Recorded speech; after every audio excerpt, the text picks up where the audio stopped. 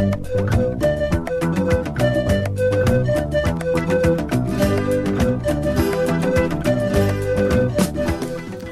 and a very warm welcome to the Glasgow Motorway Archive podcast, a podcast about the history and construction of the city's motorways and expressways. It's July 2019, and this is episode 13. I'm Stuart Baird. And I'm John Hassel. We have another fascinating podcast for you this month. You could say it's something of a summer special. We are kicking off with the first in a new series of regular discussions about the many unbuilt roads and motorways in Glasgow. This month we are starting with the one we are asked most about, the Maryhill and Lomond motorways.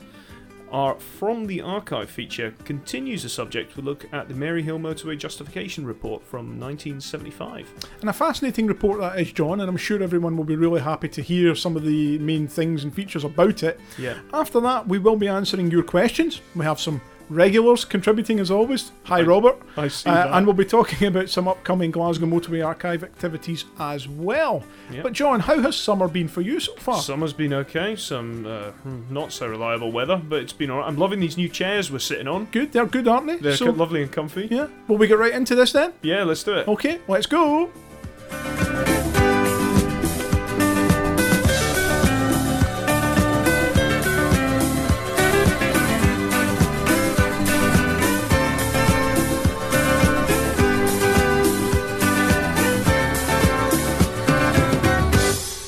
Okay, John.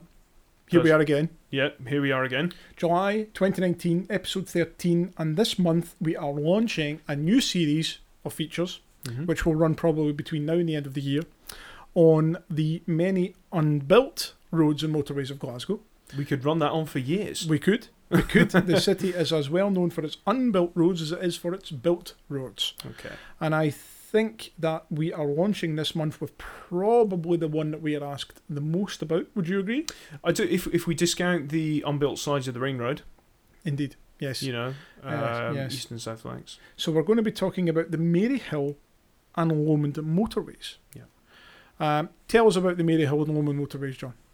So the Maryhill motorway is, I think it's best described from what you can see now, okay? So this is the motorway that was meant to go between junction 16 and junction 17 of the current M8. Yeah. There would have been another junction in there with a motorway that would have gone north. And this would have followed the line of the canal going up towards kind of like Mulgai, Bearsden. Well, it turned the corner and turned into the Lomond motorway, which would then have come across and joined up at Clydebank. So this was a motorway basically to serve the north part of the city, hence the naming, Maryhill motorway. Yeah. You know, hopefully, you know, we're going to talk about some of the reasons why this route didn't get built, because it did actually get quite far, you know. Yes, it did. It got quite far along the design and preparation process before it was ultimately cancelled. And yeah, as you say, there's probably a number of reasons for that, which we will come on to as we go through and discuss it. Yeah. But yeah, you're right. The need for a Maryhill motorway came about as a result of studies into the inner ring road. As we're probably all familiar or aware of by now, the inner ring road was designed as the inner wheel in a network of roads that would surround the conurbation. So it's like spokes on a wheel. Spokes on a wheel, going out. yeah. So Maryhill was just one of those. Was one of those spokes, exactly.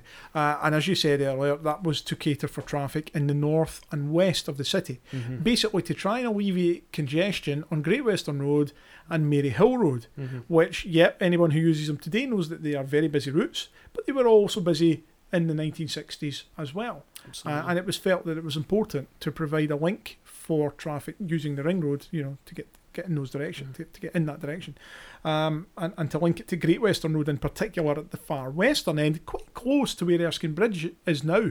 That's right. Currently, I mean, that's what I was saying earlier, is about the Lomond motorway that would have kind of gone across towards the west, would have tied in currently at just the border between Drumchapel and Clydebank. Yeah, and it's important to note that they would also have interchanged with another motorway just around the Summerston area, where the North Link motorway would have joined with the Maryhill to become the Lomond. We will discuss the North Link motorway later in another episode, but I think it's important just to clarify that point at this stage as well. We also have one we don't talk about, and I know it's not on the topic today, but the Trossachs motorway. That's right. That's the one that would have continued north. Yes. So yeah, absolutely right. So yeah, so two motorways actually that interchange with. So yeah, Yeah, that's have a good. look at Good these for things. pointing that out there. Yeah. So when did they first come up with this? Was it Highway Plan? Highway Plan for Glasgow, That's it. 1965. Although it was Okay. finalised in 1963, it was only published in 1965. The route was first outlined in that.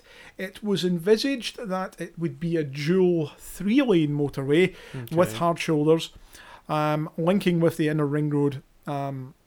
As you said, between the present day junction 16 and 17, round about Port Dundas, Cowcaddens. Yeah. There are clear signs on the ground that this motorway was going to leave there. The stub, as you travel westbound, that goes nowhere. Yeah. Many people ask us where that was going to go.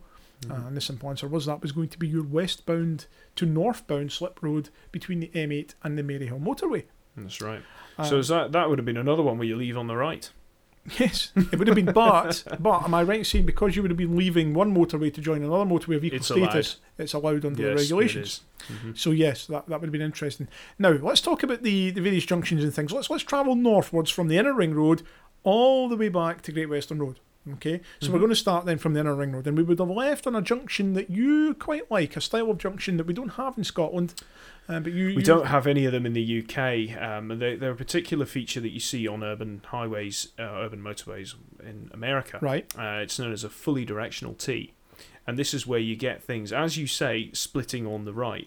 Okay, so let's consider a junction that's a semi-directional T that's like it. So when you go off the Erskine Bridge, Right. so you're going west on the M8, coming up for Erskine Bridge, you leave on the left and you dive under the two carriageways of the M8 to continue north on the M898 towards the Erskine Bridge. Right. Okay. Right, so that's how we do it in the UK. And that's a semi-directional T. Semi-directional T. Okay, so Now, what then would be the benefit of a fully directional T over a semi-directional T? you save a lot of space because you're not leaving on the left and diving under. It can save you on bridges. All you've got is just one structure where you're crossing what would be, in this case, the eastbound carriageway. So in a location like this where they were trying not to demolish a lot of property, trying to reduce the imprint of the motorway as much as possible, that maybe explains then why Yes. John Cullen and the team would have come up with a fully directional T solution here.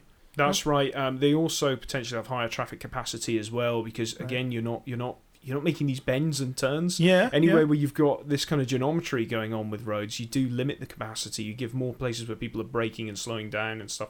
And you see this on semi-directional Ts. Okay. The other place where they would have put that junction, I think there was one between the Hamilton motorway and the east flank as well. That's right, and that's another one we'll probably discuss in the coming months as well. That's a good one to bring up. So this would have been a very special type of junction, and shoehorned in there, but it would have done the job pretty well. Yeah, so to explain to people listening, if we had been going from the westbound M8 to the northbound Maryhill motorway, we would have gone under the eastbound carriageway. Yes. The southbound Maryhill motorway to westbound M8 would have come over the eastbound Yes. M8. Thinking of the other directions, the eastbound M8 to northbound Maryhill motorway wouldn't have crossed any carriageway, and the southbound Maryhill to eastbound M8 wouldn't have crossed any carriageway. So you're right. There's basically two or three bridges that you require to allow for all these manoeuvres. That's right. Yeah. Yeah. So you can see what the appeal is there clearly. It's probably quite cheap, actually. Yeah, it is. It saves you on bridges, saves you on space, and it works. Yeah. And again, that corner of the ring road was intended to be a bit busier. That's why it's 4 lanes wide there. 2 lanes would have dropped off, and then 2 lanes would have continued towards Charing Cross. So you would still have that drop down to 2 lanes. But given Charing Cross was intended to be the quietest corner, you could see how that would have worked. Considerable amount of traffic was expected to leave, etc., part of the whole working system. Okay, so from the inner ring road, we would have proceeded northwards. Okay, and we would have proceeded along the line of the Glasgow branch of the Forth and Clyde Canal. We would have passed Spears Wharf, which would be sitting up the hill ever so slightly, and then we would then turn left and towards the north, and we would have a junction, and that junction, I believe, With the first one we've got here, I mean, we're looking at the report, is Postle Road. Postle Road. So this is a diamond. Yes. It's a half diamond. It's got north-facing slips only, Yep. according to this plan. I think we have to point something out first. Yeah.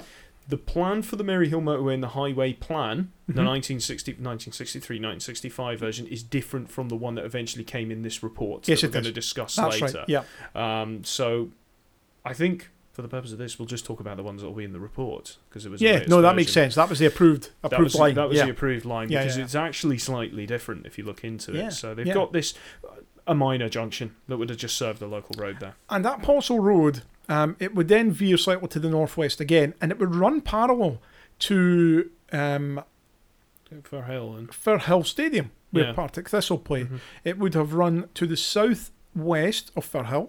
Mm-hmm. If you look at the gap between Maryhill Road and Firhill Stadium, you will see that the tenements end and then start again, and there's some newer modern housing in the middle. That's because that land was cleared in anticipation of the road coming through, and when it was ultimately cancelled, they then obviously rebuilt on it with more modern housing. I think there's some housing association houses in there. It would have passed behind the Queen's Cross Church in Cutting. And if you were in Firhill or if you were at Queen's Cross Church, the motorway would have been below the level of the existing ground. So the motorway wouldn't have been elevated or anything like that. You wouldn't have been able to see it too easily from there. I think most of this route was depressed, wasn't it? Yes, it was. Yeah, for the most part, and it follows the line of the canal. Yeah. I remember, Stuart, just a little anecdote here, and this we walked it, didn't we? We did, yeah. I mean, it's possible, obviously, to walk ago. that route because the canal towpath and whatnot is still there. That was an interesting experience, walking up through there. And there's a number of activities that go on in the canal there now. Canal's obviously back in use now. Yeah. When this report was proposed, or this route was proposed, the canal had been closed to navigation for about 10, 15 years. There had been calls to fill them in from a number of people, for that reason, before they came back into fashion. After that, we basically skirt alongside Maryhill Road, and there's a length of Maryhill Road that was slightly realigned to actually accommodate the motorway. That work was done. If you think of the fire station, immediately opposite where the footbridge comes over from the University Halls of Residence that sit over the north side of the canal, and that section of Maryhill Road was realigned, and the connection with Queen Margaret Drive, that was built in the mid-70s, I believe, to connect not just with Maryhill Road to provide a through route from Byres Road to Maryhill Road, but also to connect with the second junction of the motorway, which was at Bilsland Drive. Yeah. And Bilsland Drive was going to be a full access junction. You would have right. been able to go north and south on the motorway. And that is actually quite an extensive junction. It has a number of typically Glasgow type loops for the slip roads. It's the type of junction they call a partial cloverleaf. Right. On that one there, but it does provide it's similar to a diamond interchange that you've got, but the slip roads have been kind of folded round. Again, it's all to do with saving space. These things are useful in certain places where you can't have something that you've just taken out of the manual and plonked there, a kind of cookie cutter junction. Yeah. Again, quite bespoke. Yeah. So now that makes sense as well, because that's quite a tight space, and I guess they were trying to minimise demolition there as well, if possible, of any better quality buildings and things. From there, the motorway then starts to move in a more northeasterly direction, moving away from the main part of Maryhill.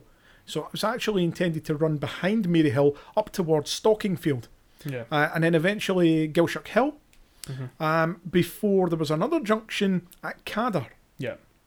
And actually a section of the road at Cadder that was supposed to take the junction has been constructed, and I believe it was called the Cadder Relief Road. Right. I think that's referred to in the report as the Cadder Relief Road, and there's a small 200 or 300 metre long section that has been constructed. Do you know, Stuart, I think a couple of months ago you showed me this. Yes. Yeah, because I've not been to it. That's but right. You have shown me this. Yeah, it's interesting. And again, there would have been a junction here that would have allowed for access to the southbound of the motorway, or access from the south. Now, from there, the motorway then looped around what is now Summerston, but at that point there was no Summerston. That proposal came around about the same time the motorway was being proposed. So it looped around the north and east of Summerston before terminating temporarily at Killermont Road. Yes. Which is just immediately south of Canniesburn Toll. And the initial intention was that the Maryhill motorway, if built on its own, would be built as a single phase from the inner ring road to Canniesburn Toll, with an extension of the section to the Lomond motorway to Great Western Road coming later. Yeah. And that would have proceeded from here westwards, heading through basically open land. I think there's a golf course in there and one or two other things. It runs parallel to the railway line as well for a point. And there were a couple of intermediate junctions planned. For it, yeah, that's right. I mean, it just goes to the south of Bearsden. That's right. It runs south of Bearsden in a sort of pocket of land which I believe still exists. actually. It's kept well away from Switchback Road. It's to the south of Switchback Road initially, I believe. Yes, it is. Diligently checking the map. Yep, and then and then it starts to swing around to the west and avoids completely going around the back of what became Drumchapel. Yeah. Because Drumchapel's not on our map either, not to any great extent. But Drumchapel was obviously built up around that, and I believe that the Drumchapel, not easy to say, the Drumchapel plans actually allow for the motorway through there. And if you go up to Drumchapel, you'll see a space where the Lomond motorway was supposed to cut through. Yeah. And that's still very much on the ground. A couple of intermediate junctions, as I said, they allowed full access to the motorway both directions. A large, extensive interchange at Summerston, which I never mentioned, would have allowed for the future Trossachs motorway and the connection to the North Link motorway. That's right. So this was where the four motorways would meet. Yeah. So you got Maryhill meeting with the Lomond motorway, with the Trossachs motorway going north, and then the North Link. So this interchange we see here is it looked like a cloverleaf from what I can looking at here, but it's also got direct connections from Maryhill to Lomond West. That's right. I mean, it would have been one of the largest and most extensive motorway interchanges in Scotland. Here, looking at it there, yeah, probably about the same footprint as Baillieston. Probably, yes. Big junction. Yeah. Same when you think about the size of it. Yeah, you're looking at the comparison, definitely. The other thing we never mentioned was that there was an intended connection with the Kelvindale Expressway. Oh, yes. Which this has, road. Yeah, the Kelvindale Expressway has the unfortunate title of being the first of the highway plan schemes to be cancelled. Yeah. So there you go. It wasn't taken forward because the traffic justification wasn't there. Although, as we discovered last year, they proposed a realigned version of it first, before it was cancelled. Kelvindale Expressway was basically going to follow the footprint of the locks just at Maryhill, you know, where all the canal locks are there. Yeah. So that was going to come through there and then proceed in a westerly direction, an easterly direction, up towards the Northlink motorway to provide a direct connection to that as well around the south of Summerston. You know, so it was all reasonably well thought out. And that would have connected, the Kelvindale Expressway would have connected with that Cadder junction that we were talking about earlier as well. So there is actually a section of that built. Well worth going to see. Kelvindale Expressway, funnily enough, terminated on the Clyde Tunnel Expressway, which isn't really a term that's used or a name that's used widely now. But if you think of Switchback Road, just to the north of the railway bridge, that's where the Kelvindale Expressway would have come in. So that just to give you some details on that. Anyway, back to the Lomond motorway. So the Lomond motorway was passing fairly uncontroversially through open parkland, still as dual 3-lane motorway, eventually merging with Great Western Road just to the northwest of Mount Blow. Well, I've described it before as kind of bordering on Drumchapel and Clyde Bank. I wouldn't say it's quite as far up as Mount Blow. So a bit east of Mount Blow. Yeah, maybe we have slightly different interpretations from where we're looking at it on the map here, but no, I can definitely say that's kind of near at Drumchapel. Kilbowie roundabout? Is it near there? No, it's not quite as far as that. I'm trying to think a good way to describe it to our listeners. Where the retail park is on Great Western Road. Where the retail park is on Great Western Road. Right. That is where it goes. Okay, so it would have come through there. It would have joined with the A82 there, and then you would then have had almost a fast link from there to Erskine Bridge. Yeah. You know, so it would have provided. It's basically bypassing the most urban section of Great Western Road. Yeah. That's effectively what it's doing, while also improving access to Bearsden, Mulgai, Summerston, and one or two other areas as well, bypassing the A81 and the A82 in one go.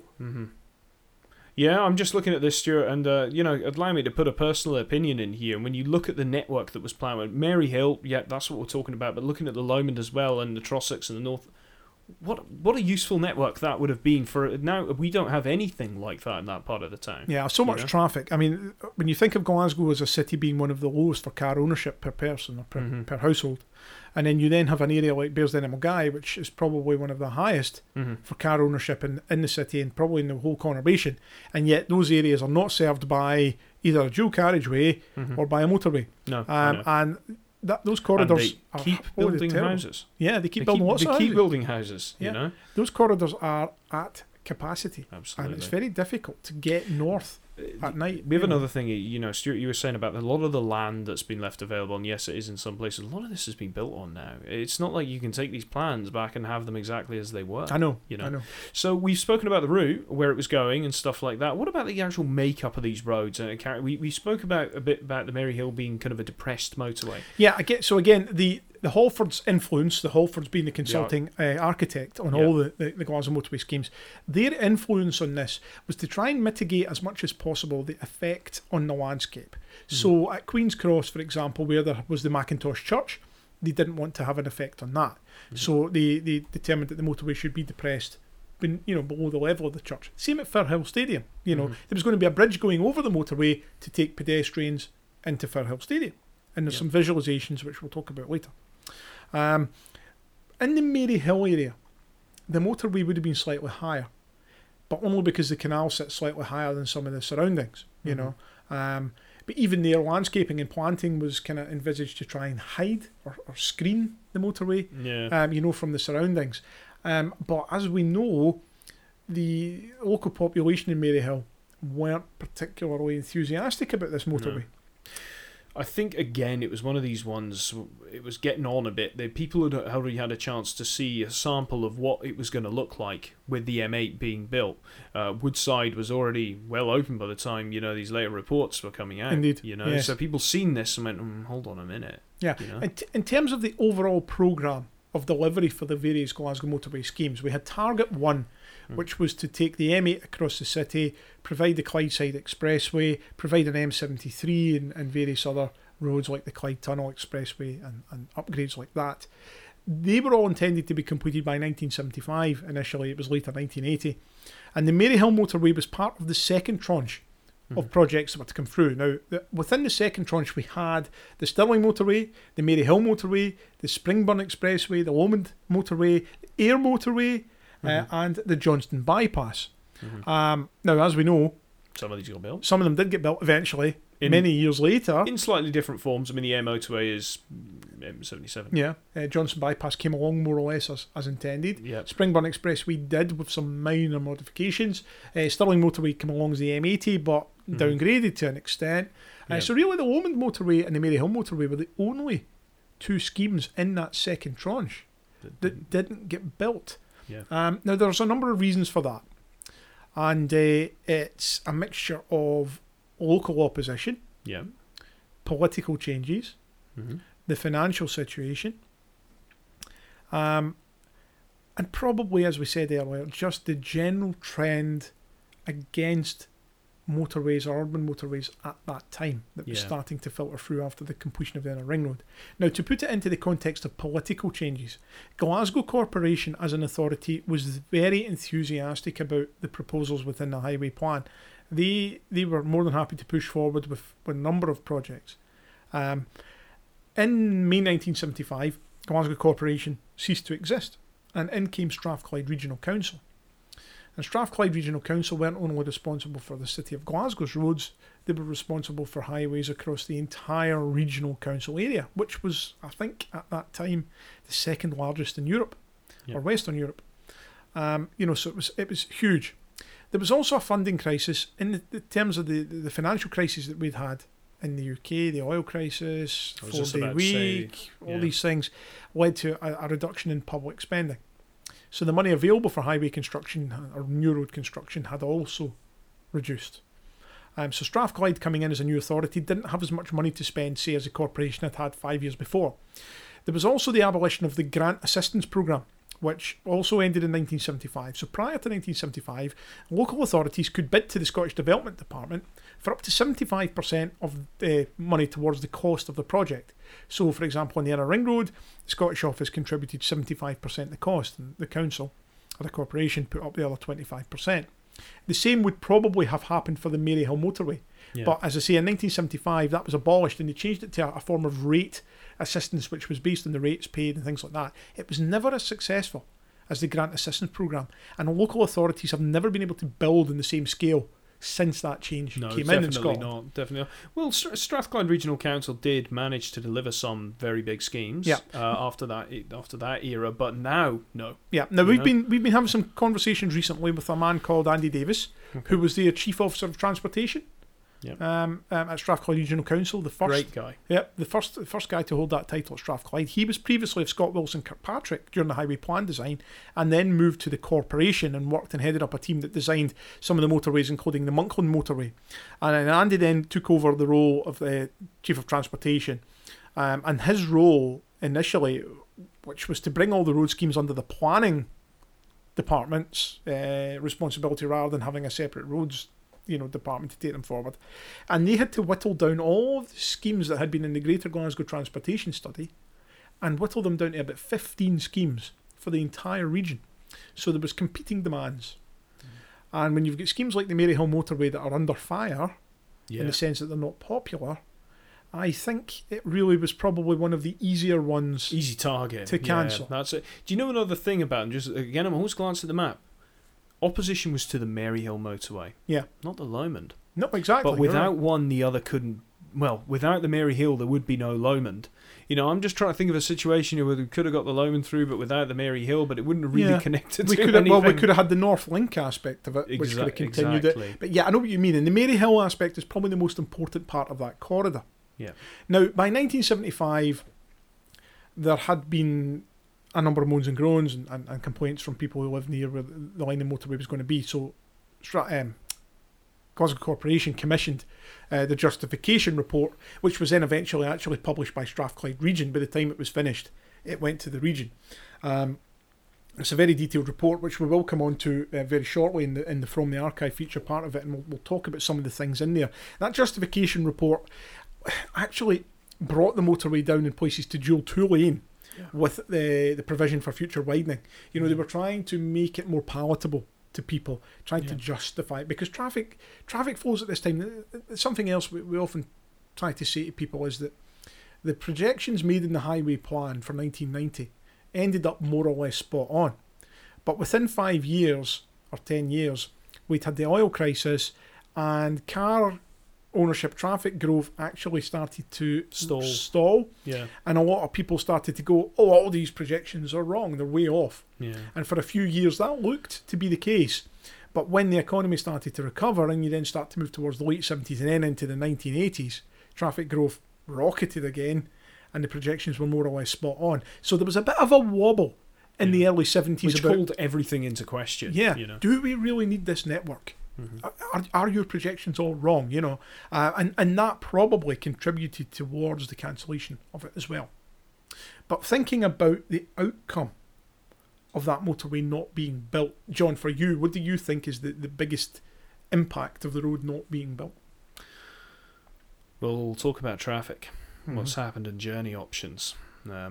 With having to get to these northern parts of the city is very difficult. You are on surface streets. Yeah. Now, that kind of, but I don't live in the north part of Glasgow, but I can imagine that's something that's pretty unpleasant for anyone that's living on these streets that's kind of a front to this kind of traffic going there every day. Yeah. Also, I think this is a strain also on public transport, like buses and things like that. Active travel would be affected by this. So we're left with a legacy of poor roads because this has been cancelled. Yeah. But there's another point. I think when these schemes got cancelled, because there was some opposition to it, the community was quite energised against it.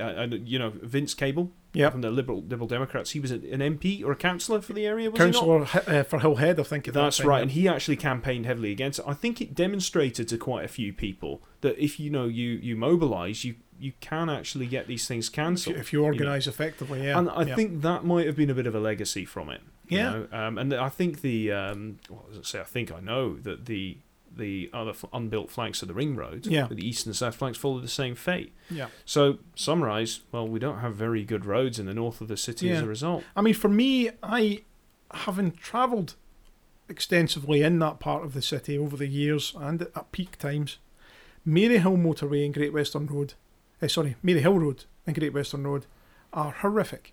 Yes. To travel on in the peak, in the evening peak in particular. Northbound traffic on Maryhill Road can easily queue from the junction, with where Garscube Road comes up and joins on. And from there, all the way up through Maryhill, past the Tesco, past the traffic lights, past the police station, under the canal, and all the way to the locks. Yeah. So that's about 1.5 miles, 2 miles of solid traffic. Yeah, You know, going all the way through. the pollution and stuff that comes off that. And this is people who are trying to travel back to Bearsden and Mulgai. Yeah. They're not going to Maryhill. Most of them are not going to Maryhill. They're not going to Summerston. Do you think it's had an effect on the economy in the area? I mean, we don't have figures through here, but just some general observations. Are businesses keen to move to a part of the town that isn't well served by high-capacity roads? It's very possible. It's very possible. Because you've got to think of that. Where are all the businesses cropping up? Of course, you know? and there are people out there who will say, well, Bearsden and Mulgai are quite well off. Of course they and are, already. Why did they need that? But Mm-hmm. you could say that actually they may have become more successful than they are now, even if they'd had a better connection to the motorway system. You know, a lot of this traffic would have bypassed Maryhill completely. And you do wonder if the community almost has actually suffered more in the long run. This is probably a controversial point. I'm not saying it is the case, I'm just putting it out there. Has the community actually suffered more in the long run through accidents and journey time and pollution from all that slow-moving traffic on Maryhill Road every day, when the motorway maybe half a mile behind the area would probably have taken it all past much more quickly? I guess the only way to prove your point is to look at a similar area of the city which has had a motorway of kind of similar characteristics built through it, and seen how that is. You know, you got to think of it. It's two evils, really, isn't it? Yes, you can understand that people don't want this road coming there, but then you've got to think about the impact it has. That's on right. these You know, things. and that's why we always try and play devil's advocate, don't we? We try and look at the good and the bad behind these things, and they would have been bad. I mean, it would have had an effect on areas like Firhill, you know, and round about the top end of Queen Margaret Drive. You know, the Billsland Drive junction would have been quite a large junction, actually. It would have changed the character of that area quite considerably. There's no denying that. Plus, we would have lost the canal. Which has reopened now anyway. Which is quite nice now, isn't it? Yeah. You know, so that there is that, I suppose. We can look at that as a kind of silver lining, I guess. Do you know if they were going to build something like this? You can build these kinds of roads now, but they do them in cut and cover tunnel. I mean, London has actually done some of the most expensive roads that we've ever done in the UK, burying them completely. Yeah, and that's right. I mean, you could. The Limehouse Link, you know, which we drove through. Yeah, I mean, it's another thing that kind of has contributed to the poor traffic situation in the area is that the Great Western Road Expressway upgrade was cancelled as well. Now, it was cancelled 3-4 years before this Maryhill justification report came through. That would have seen... Now, it wouldn't have turned Great Western Road into an expressway like the Clydeside Expressway, but what it would have done is it would have stopped up a number of the roads that join Great Western Road. It would have taken away at-grade traffic signals and things like that and put over footbridges and made some changes further up. And that would have got traffic moving a bit more quickly on Great Western Road. Now, by that, I don't mean fast. I just mean it would have been moving at a steady rate, you know. Far more free flow. Yeah. There's less idling and things like that. But because that was cancelled as well, really that whole quadrant of the city has suffered as a result of the cancellation of the motorway. The motorway probably became even more important after the cancellation of the Great Western Road upgrade. I don't think that was considered. Probably not. Now, both Great Western Road and Maryhill Road were both amongst the first in Glasgow to get bus prioritisation measures in the form of bus lanes, and I think it was the early 1990s that Strathclyde Region ran the bus lane all the way down Maryhill Road, you know, all the way up to where the shopping centre is, and Great Western Road obviously has them as well certainly at the lower end. At the eastern because end. the roads are so congested, and the buses couldn't get through. These things had to be done. But if the motorway was there, well, it might have helped the situation. You'd never have had the bus lanes. It would have been an interesting. It's an interesting assessment to do. Really, would be to check and do a comparison. If the motorway had been built, would the traffic situation have improved? You know, there's a way to model that. That would be fascinating actually to look at that. Okay, so from this then, so we've given a good broad overview of what the scheme was and what was involved in it. I think we'll now take it over to From the Archive feature, and we'll actually delve into the Maryhill Motorway Report itself. Great.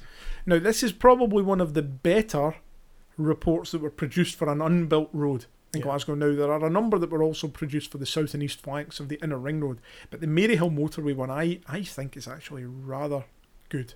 Yes. It has a lot of I would really say it's rather good as well. illustrations, visualizations, and things that really try to put it into the perspective of someone looking at it and thinking, I really don't want this road through here. They're trying to justify it as much as possible. Yeah. So, John, open it up. Open up that report. Let's hear that report open. It's one of these typically comb-bound A3 size reports. This one is also important because it's signed off by John Cullen, who by that time was fairly senior at Scott Wilson Kirkpatrick in Glasgow, having come back after a short spell away. He was a director at Scott Wilson in Scotland by that stage, so he's actually signed off the report in conjunction with someone from Halfords. Yeah. And he gives an introduction about why the report was asked for. They also talk about public exhibitions, which were a relatively new thing at that time, actually show off your proposals.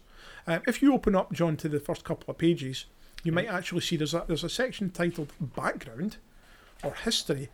And why don't you just read us a couple of excerpts Background from and history. Yep, so I Right. think you're just coming up to that there. Well, we have it here, introduction, Yep. extent of study, object of study, and history. Mm-hmm. So tell us a wee bit about what it says there. Okay, so paragraph 1.3, history. The Maryhill motorway was conceived in 1960 to 1961 as part of the Inner Ring Road studies. Okay. In order to design the Inner Ring Road, it was necessary to determine the starting point of various radial motorways, and in order to do this, it was necessary to determine a feasible route to the outskirts of the city. The earlier Bruce Report and Abercrombie Report have both proposed a motorway route along the line of Great Western Road.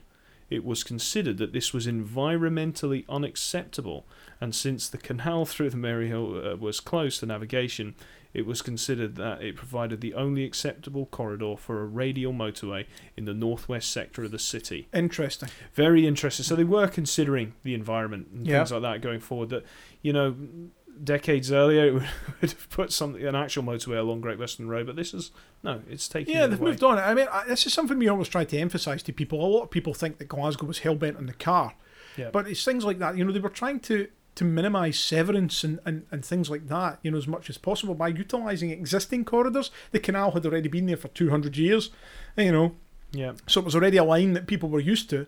So put motorway on there wasn't introducing a new line between communities as such. So that's kind of what they're trying to justify there. Yeah. We mentioned Somerston earlier, because we looked at Somerston, it was on the map, but it wasn't there. Yeah. It does say in 1968, when proposals for housing in Somerston were being developed by the corporation, it was decided to move the route of the motorway to the east to provide the maximum single area for new housing development. So that's why it takes this turn with the map that we've got up there, which is based in this report, to give space for that development. It's just corroborating what we've said earlier, which is great. Yeah, definitely. Now, we should say that for anyone who's listening and they want to follow along with some of the things we're looking at, we have an excellent page on the Maryhill and Lomond motorways on the website. If you go to glasgows-motorways.org.uk/Maryhill-motorway, you will see a number of scans from this report, which show you some of the visualizations and things, and some of them really are fascinating. John's looking at one at the moment, which is an aerial view of the entire corridor coming up from the Inner Ring Road all the way up to Somerston, and it really shows you how easily it fitted in to the corridor, really. You can see why they chose that as an option, Got another good paragraph here, because you mentioned it earlier, but when I'm talking about this, I'm reading it word for word from the report.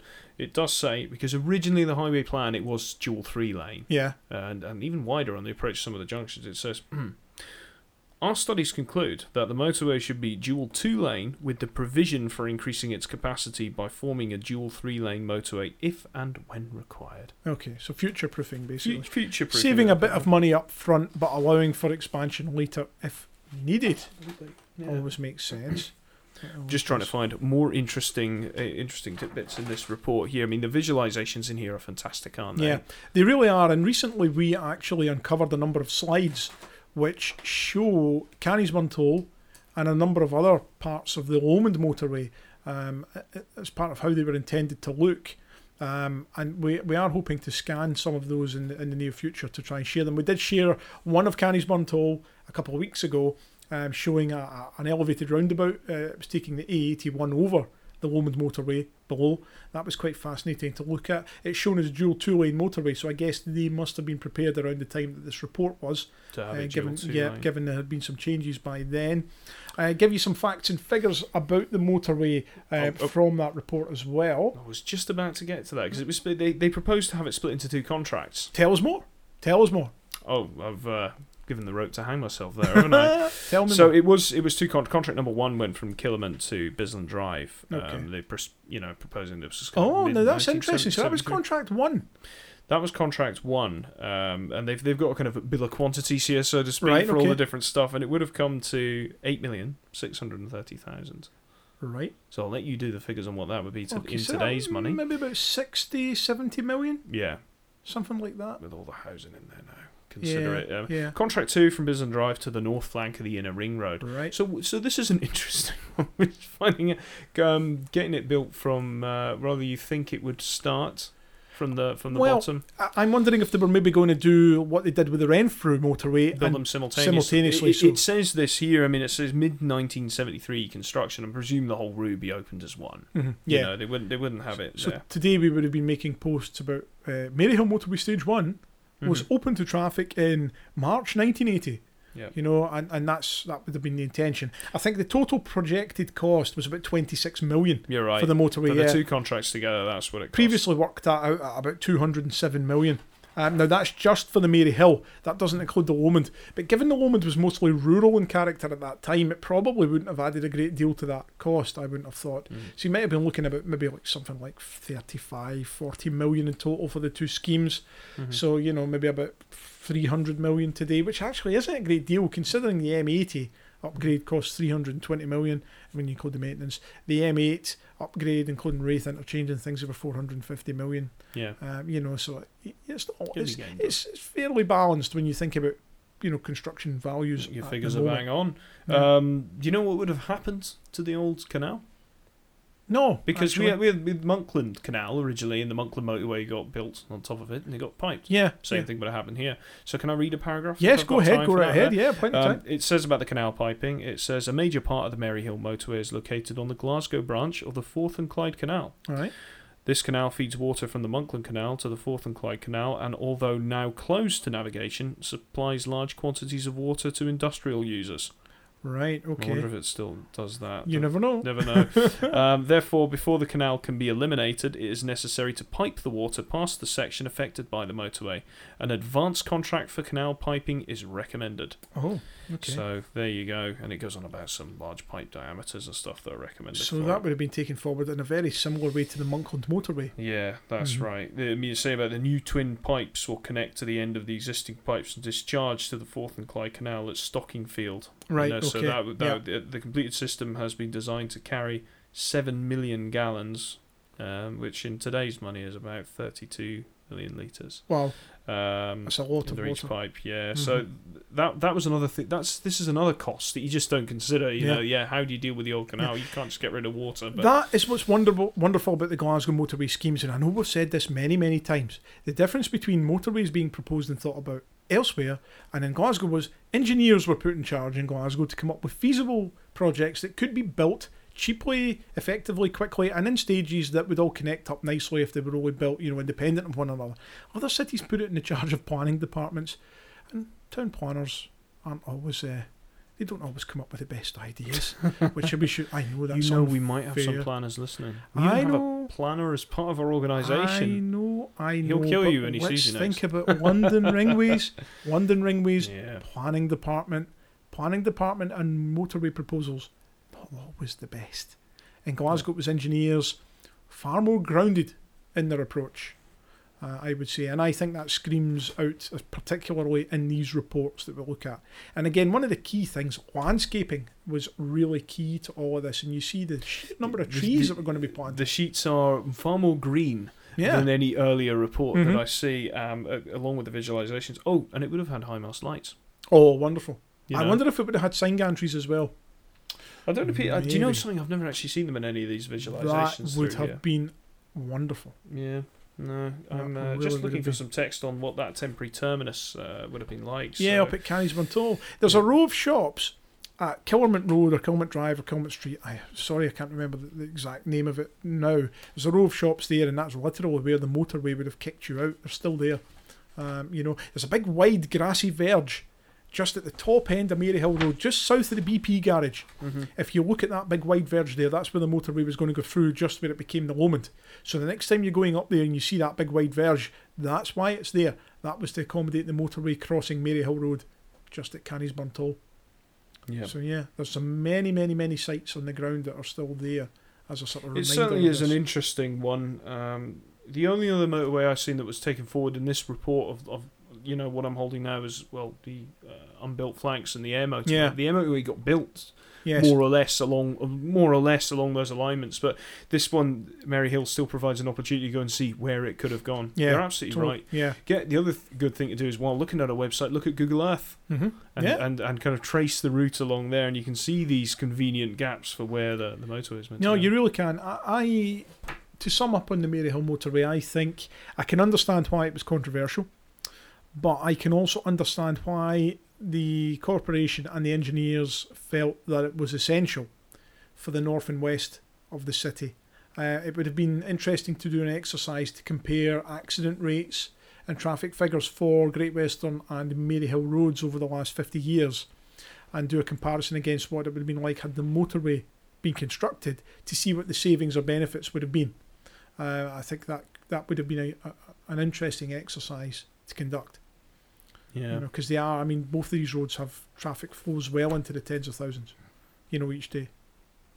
All right. Yeah. No, absolutely. I'm glad we got the chance to properly talk about this. Yeah, Maryhill's been coming up again and again and again recently by people asking questions about where does that stub go off the M8. Do you know what? I don't think it's the last time we're going to talk about it. We're still going to get questions on this, and it's something we might revisit again. So fantastic. Yeah, I really enjoyed that. Absolutely, good to get into. Any questions on the Maryhill motorway? Please feel free to submit them. Send them in to us. We'll be more than happy to answer as always. John. Yes. I think it's time for our monthly question and answer. It is indeed, and I just want to start by saying, move aside, Duncan McKnight, because Robert Jennings has come here with a wheelbarrow load of questions. Yep. And Robert is back. Yes. Robert was quiet the last couple of months. He is back. Robert Jennings, We got to meet Robert Jennings at last. Yep. A very nice chap. Thank you, Robert, for coming along. It was very nice to meet you. And your daughter. Who was there as well at the Glasgow Vintage Vehicle Trust Open Day at the start of July. It was a pleasure to meet you at last, and we do welcome your questions, and we enjoy getting them, and they're always challenging, and we do enjoy going away and researching them. Yeah. So let's go then. John, hit me with his first one this month. Okay, so Robert's first question is, what are the differences between motorway carriageways and typical local roads? Is there a difference? What's the service life? Okay. Right. We're going to keep this high level because neither of us are pavement designers. Okay. When we say, just a jargon bust here. Sorry. When we say as engineers, right, Stuart and I are engineers, right? When we talk about pavement, we're not talking about the sidewalk. We're talking about we're talking about the makeup of the road, particularly what we call blacktop on the road. So there you go. There's a bit of jargon there for you. What we call the pavement, we call the footway. Yes. Sorry, what you call the pavement, we call the footway. That's it. And get it right way around, John. Right way around, exactly. So help me with this one. The gist of it is a motorway, in terms of its construction, is deeper and harder wearing than a typical surface street. So if you're building a road in a housing estate that's all going to take a couple of vehicles every half hour at very low speeds, that is going to have a completely different construction makeup to a motorway that's taking 120,000 vehicles a day. That's right. In terms of pavement design, again, to use some more jargon there, typically motorways are designed nowadays with long life pavements, in the sense that what they put down is designed to last 30 years. Yeah. Now that doesn't necessarily mean the top surface of the road, because you will often see resurfacing being done where they're maybe scraping off an inch or two on the top of the road surface and relaying that to keep it smooth and running well. But in terms of the sub-bases of the road, so the binder course, the sub-base, all these parts, the foundation layers, they are typically designed for 30 years. And that was the case with a lot of the Glasgow motorways as well. They were designed to last. They were designed to take a beating. They knew what levels of traffic were going to use them. And I don't think there were any major failures in the Glasgow system, with the exception of the Stage 2B Monkland motorway, where there were cracks and things that formed after the first year or two of operational life, which I think was put down to a mix of the design that was used, which was kind of lean, and also the ground conditions there, and I think they had to rip a lot of that up. But on the whole, most of the motorways have functioned quite yeah. well. I mean, from what I can remember from when I was taught of how to build roads when I was doing my studying, was there are two things you consider when you're making a road: what the existing ground conditions are, Yeah. and that the ground conditions determine what the foundation layers are going to be. Do you have to, if you're on particularly wet ground or peat or something, you're going to have to import material. Yeah. This is what's called capping.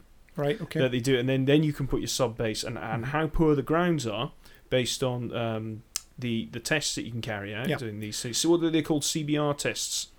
Yeah, California bearing That's ratio right, test. yeah, So you do these and things. So, but the actual blacktop is determined by the number of axles that you're using on the road. Yeah. Millions of standard axles, and this actually only counts for larger vehicles a lot of the time because it's actually the lorries that wreck the roads. That's right. If you only ran cars on the road, I think they would last a lot longer. They do last a lot longer. Now, all your little local roads have been there from a long time. Their foundations are probably the same since the 20s or the 30s. Yeah. Motorways didn't really appear in this country until the mid-50s and 60s. Yeah. So they have a modern application to this. So yeah, they are built to far high more spec because they're purpose-built. That's right. They didn't envisage the motor cars and articulated lorries on roads in the Victorian times. No, absolutely not. Or in Telford's era. Yeah. Now, when we do carriageway reconstruction, full depth reconstruction, as we talk about, that is when they go really deep down and they replace the sub-base and some of the lower layers. Yeah. I'm aware of a number of schemes that were carried out in the early 2000s to do that in the Glasgow area. The M73 has had that done. Sections of the M74 Hamilton bypass have been done. I remember the M8 around junction 11 to 14 was done in the year 2000. The Renfrew motorway has been done in advance of the M74. There was 2 summers where there was major carriageway reconstruction went on in there, where they re-waterproofed all the bridge decks, they rebuilt all the road carriageway. So a number of the roads in Glasgow have now been rebuilt, and they will be maybe 10 years or so into the 30 years that they're intended to last. That's important. Disruptive stuff. Now, did you know that on the Glasgow motorway system there is one small stretch of original surfacing still there on a main carriageway, on it as a running line, and it is located on the eastbound M8 just before junction 16 in lane 4. You will see some old surfacing in there with white granite chips. That's right, That because has that been road there. was widened, wasn't it, in the 90s, but that was kept. That That bit used was to be kept. lane 3, Yeah. which is now lane 4. Lane 4. Yeah. And that has never, ever, ever been resurfaced. And that small 100 or 200 yard stretch of surfacing still exists. Yeah, that's And good I saw old it yesterday, and I thought, I need to mention that as part of Robert's answer. good old hot rolled asphalt. Yes. We don't do it like that anymore. No, we don't. And that's a discussion for another time, and for people with a bit more technical knowledge on pavement design than us. Yeah. Some of the more modern materials, particularly those brought in about 20 years ago, exactly last very long. What we'll do one day, that's a good idea for a guest. We'll get somebody in who really knows everything about tarmac and asphalt, What a great idea.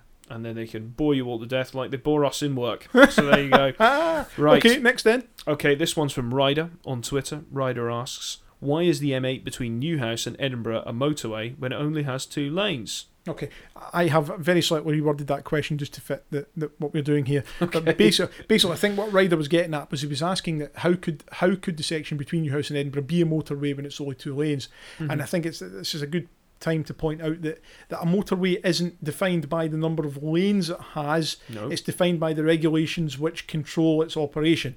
So a motorway is a road that is under what we know as special status, and that restricts its use to certain classes of vehicles only. So it can't be used by pedestrians, cyclists, cycles with power under 50cc, and then you could have animals and horses and carts and that kind of thing. So a motorway is really only a motorway because it restricts use by certain types of vehicle. Yeah. A motorway can have 1 lane. In theory, just a single lane. There are single carriageway motorways, like that. There are, I mean, the most famous one is the big one in Birmingham, which is 7 lanes. That's a single carriageway motorway, which is the Aston Expressway. No central reservation with a tidal flow system, so in the morning more lanes go in than out. There are a few in England, because it's just linking to somewhere that can only go a motorway. It's a single carriageway. And it's important to note that back in the beginning, in the early days, most motorways in Britain were actually dual 2 lane. That's right. The first motorway ever built, the Preston Bypass, was dual 2 lane. Yeah. I mean, the M1, which is the first kind of intercity motorway that they built, was Dual 3. Yeah. Scotland has always had mostly purpose-built Dual 2 because of the population. Population lower, traffic lower. Yeah. Now, that's not to say that Dual 2 is still sufficient in some places. It may not be, given traffic growth and whatnot now, and there may need to be upgrades. But yeah, I think it was just important to point out that a motorway is not a motorway Defined because it has mostly. 3 lanes, but because of what's allowed to use it and what's not allowed to use it. I think that sums it up quite nicely. We could talk about that one all day. Yeah. Right, let's get back to Robert Jennings' questions. He's got another. Robert Jennings asks, what is the purpose of concrete encasements around bridge columns in some locations? Stuart, you're the bridge engineer. I am going to sit back and drink my water here. Yeah, this is what we refer to as pier protection. So a lot of original bridges were built with nice, slender, aesthetically pleasing piers. So nice narrow columns that look very nice and very pretty and don't dominate the landscape. But as vehicle weights have increased, they have become vulnerable to strikes. If certain types of vehicle, heavy vehicles, were to hit those columns when they're unprotected, they in theory could be damaged and the bridge could be put in danger. So concrete pier protection, or even steel pier protection in some places, is designed basically to provide protection to columns of that type. Yeah. Robert was specifically mentioning beneath Hillington Interchange on the M8, so Junction 26. You have very slender columns under there. Junction 29, St James as well, is another example of where concrete pier protection has gone in. Any new roads that are upgraded, if you've got piers that are vulnerable, they'll generally put the speed limit can also determine it as well. On the 30-mile-an-hour road, maybe not considered, but anything is anything above 50 or so is considered high speed. Absolutely. So so it's pier protection. Yeah, nice and easy, that one. Yeah. There we go. So that brings us on to the next question. This is from Craig Fraser on Twitter. Craig asks, down south they have flashing black signs with lights in the middle of the road. What are they for, and why don't we have them in Scotland? Okay, so these are basically just motorway signal units mounted in the central reservation to provide warnings such as fog, ice. These things speed are limits. very old. Very old. They are some of the first variable message signs we ever got. Yeah, so they are. So yeah, we never had those in Scotland. Again, traffic flows probably just didn't justify them, to be honest. In the urban sections of Glasgow, we always had the motorway control system. That's right. So we always did have that. Out with these areas, we had what used to be called motor warn signals, and that was the 2 flashing amber beacons, and they were on the near side. Now, it's not that long ago since the last of those were removed. Yeah, there's some remnants of them on the M90 through where I work. There are some of these old things. Now the lights are gone, but you can see where they were. The plinth that had these things on. Yeah, I mean motor warn. I remember the motor warn on the M74 just at Maryville, and that was still working up until just a few years ago. They put these in when they built the roads. Yeah, well, because I looked at as-built drawings from the 60s, and it's got the ducts in place for these things. Yeah, so that was what we had up here, and I think motor warn lasted a lot longer in Scotland than it did down south. In Scotland, we, in the last 25 years or so, we have gone more with the variable message sign option. So the big cantilever signs that sit above the road, we've really pushed heavily on those. With your handy messages telling you not to put... So in rural areas, we typically have those, especially on the M74. That's a good example, the M74M. It's a good example of a route that has a number of variable message signs to convey warnings and the like. So hopefully that answers that one. It does indeed. But I'm afraid we're going to have to go back to Robert Jennings' questions. Again, another one. We split them up. No, really, we love these. Okay, so Robert Jennings asks, I'd like to know what training, degree, skills you need to conduct your duties. Okay.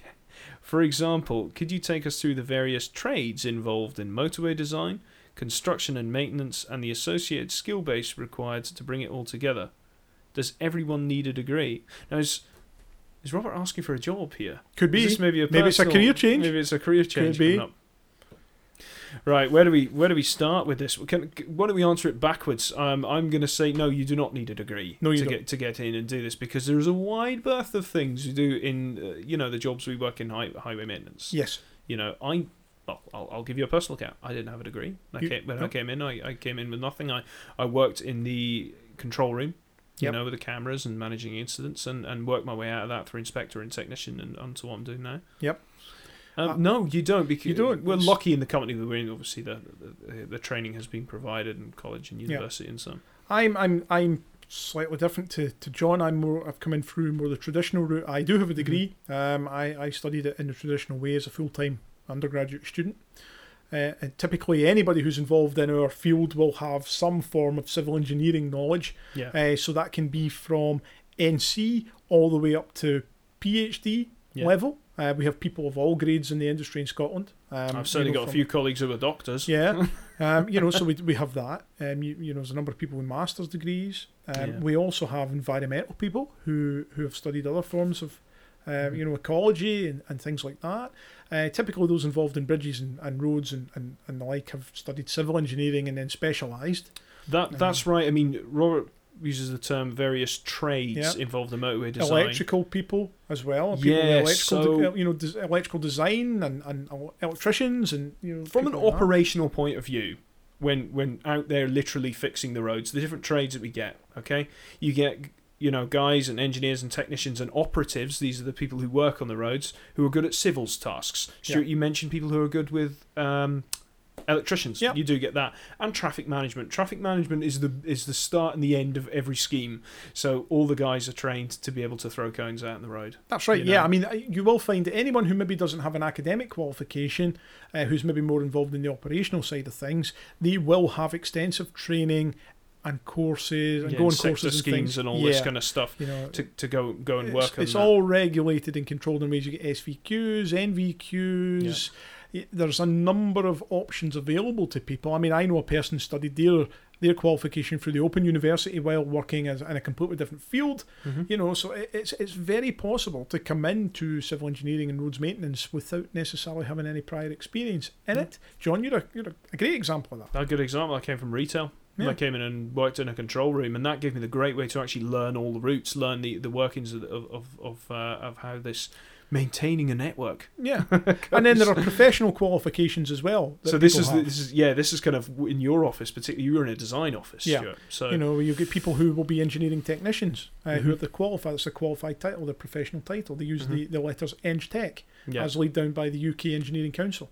You have incorporated engineers. You have chartered engineers. These people have worked and signed off a number of attributes and things and gone for professional reviews to allow them to use these titles and that sort of thing. So but that's not essential either. There are plenty of people who don't have those. John Cullen's another good example. Think of what John Cullen did in Glasgow. Basically, as part of a team, devised the entire highway system for the city. John didn't study a degree in the traditional way. John went through school and was lucky enough to get an apprenticeship with Baptist Sean Morton in the 1940s. They then paid for him to study at night school, where he then got his degree that way, which was in an unusual way. He had an apprenticeship, as I say, and he worked and gained experience at the same time as he was studying. And then look what, from a traffic engineering point of view, look what he achieved. Exactly. And he didn't come in what would be seen as the traditional route into engineering. That comes in, But loads of different types of engineers involved, particularly in your design. Obviously, you have geotechnical engineers, you have pavement engineers, you have environmental people who sit and work in there, and bridges people such as yourself. Yeah, you have the pleasure of dealing with people like electricians. I do. Yeah, is that a pleasure? They are. They're brave people. Going up high in the air and changing over the lanterns and lighting columns, and they work hard. These guys, and they work all night when they turn up. Yes, yeah. They're few. They're spread very thin. These guys. I'm not going to say anything bad about them. They work really hard. All my colleagues. So very very hard. Very very hard. Yes. So I hope that helps, Robert. If you've got any questions to that, just any further questions, let us know. Yeah. The last question we have today is. Or is it the last? I'm feeling you always sneak one in, don't you, Stuart? Yeah. But I'll just go with this and we'll see what happens. Okay, so this question is from Douglas Conway. And Douglas asks, why going south on the M73? Is there no direct link to the M8 West and vice versa? Oh no, I knew someone was going to ask this question eventually. It had to happen. And we were just discussing this a couple of weekends ago when we were speaking to Andy Davis, remember? Mm-hmm. Oh my. The answer... if you'd asked me this question 5 years ago, I would have said the answer probably was because they expected people to use the M80 to go that way. And that's what I would say. But we recently found out actually that wasn't necessarily the case. And that Baptist Sean Morton, who designed that section of the motorway system on behalf of Lanark County Council and the Scottish Office, actually did it because they didn't really know how to fit in all the manoeuvres in a way that would work or was going to be cheap and cost effective. So what you're saying is it's a bit of a bungle. Basically. And then when Scott Wilson saw the proposals, I believe they all had a right good chuckle at what they had come up with, because of course they had guys with American experience. Yeah. And they were able to sit down and within 5-10 minutes, they had come up with an alternative design that actually allowed for all of those movements and actually had less of a footprint on the land. I've heard about John Cullen's alternative plans for Baillieston, which involved a massive clover stack of sorts, you know. Yeah. And that would all have been over, 2 levels rather than the 4 that we have? He kept it pretty tight, to be honest with you. I remember 2-level junction. So that's really the answer. Now, I know you don't have a direct link now, but you can now use the M8 westbound from the M73 southbound at Baillieston by coming off, using the A8M, then using the A8 and looping on the roundabout, and then using the A8 westbound on slip to the M8 at junction 8. You can now do it. It's fairly convoluted, agreed, but you can at least now do it. So they have kind of righted that wrong. Yeah. To an extent. Hard interchange to develop, in my opinion. You've got a local road coming in there. It's not easy. Yeah, it's not easy. Now, we do have one final question, and I know you say I always chuck one in at the end, but it came in very late today. Okay. It was from a person on Twitter. I'm not even going to try and pronounce that name for fear of offending half the population. So I'm just going to tell you what the question is. Is there anything that can be done about the merge slips at Anderston and Charing Cross to affect better flow? There are so many slips in the areas. Specifically, what do you think they're asking? I'm thinking it's possibly the Anderston on slip, right? And the Anderston off slip, possibly, because it is quite busy in there. It can be problematic. Right. Okay. Let's consider the makeup. So this is in the Charing Cross Canyon area. Are we right in saying we're at that area where, you know, in front of the Mitchell? Yes. So we have a. I'm going to use the loosest term here. Hard shoulder. Yes. Can the road be widened? Well, yes, it can be. Would you be able to? No. Well, I've often thought of something, and talking about removing the off-ramp to the city centre, to allow some extra room in there to rejig the junction. Yeah. The only other thing I could do is consider closing slip roads in the area. Yeah. So I really need a map in front of me right now to kind of consider some of the options in there. To be honest, to keep everything working the way it's working just now in terms of the options that you can use on the junction. Yeah. No, there probably isn't. No, it's not easy. The other thing would be to meter it, but you actually don't have a lot of traffic attenuation space there. Yeah, exactly. We just all filter back on to the surface streets and cause more trouble at Anderson Cross, which isn't ideal either. So yeah, I don't think there's an easy solution there. No, I really don't. I think a slip road needs to close there. Yeah, and that's the only other thing that I can think of. But then again, the M74 was meant to solve all these problems. I'm sure it's probably better now than what it was. Yeah, I mean it is. I think the situation is better there, but it's far from ideal. It's far from ideal. There's no doubt about it. I think maybe if the direct connection from Kingston to M74 had been provided, might have made a bit of a difference. More people would have been inclined to use the stop cross on ramp and then use the M74.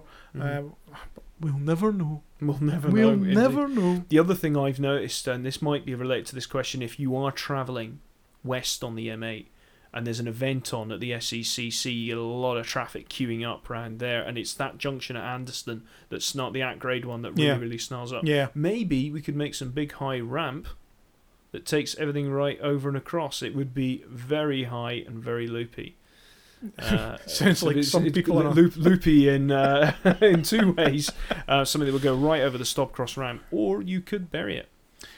Yes, I mean anything's possible. Anything's possible. Whether it's palatable or justifiable. Yeah. Well, that's the other just whenever considering any improvements for that, just look at the area. Look how much is going on in there in terms of structures and also buildings and properties. Yeah. It's very difficult to do anything with it. Yeah. All right. Yeah, I think that brings us off onto our next section, which we'll briefly cover, which is to do with our upcoming features. Yes. We were at a really cool event last weekend, which was the Bridgeton Bus Open Day. Yes, at the Glasgow Vintage Vehicle Trust. That's it. They extended an invitation to us to attend, and it was a great event. We had a brilliant day. We met so many people who knew of us, who had heard of us, who came along just to meet us and say hello. Robert Jennings being one. There's a number of other guys as well. Sorry, I can't name you all, but yeah, thank you for coming along. It was nice to meet you all. We hope you enjoyed speaking to us and seeing some of the reports and things like that. Yeah. Again, my thanks to the GVVT for having us. It was brilliant. Was and great. Stephen Booth in particular, there, who helped organise it. They put us in a really good place that day. We got a lot of passing trade. So it's good to see all these old buses again. I know for you, Stuart, it was a particular memory lane for you, isn't it? Yes, it is indeed. Now, we will be back there on the 4th of August. We're going back for the next, the family day, family fun day that they have. It's on the 4th of August from 11 till 5, I believe, or 11 till 4. And we will also be back again in October for the 2-day open weekend.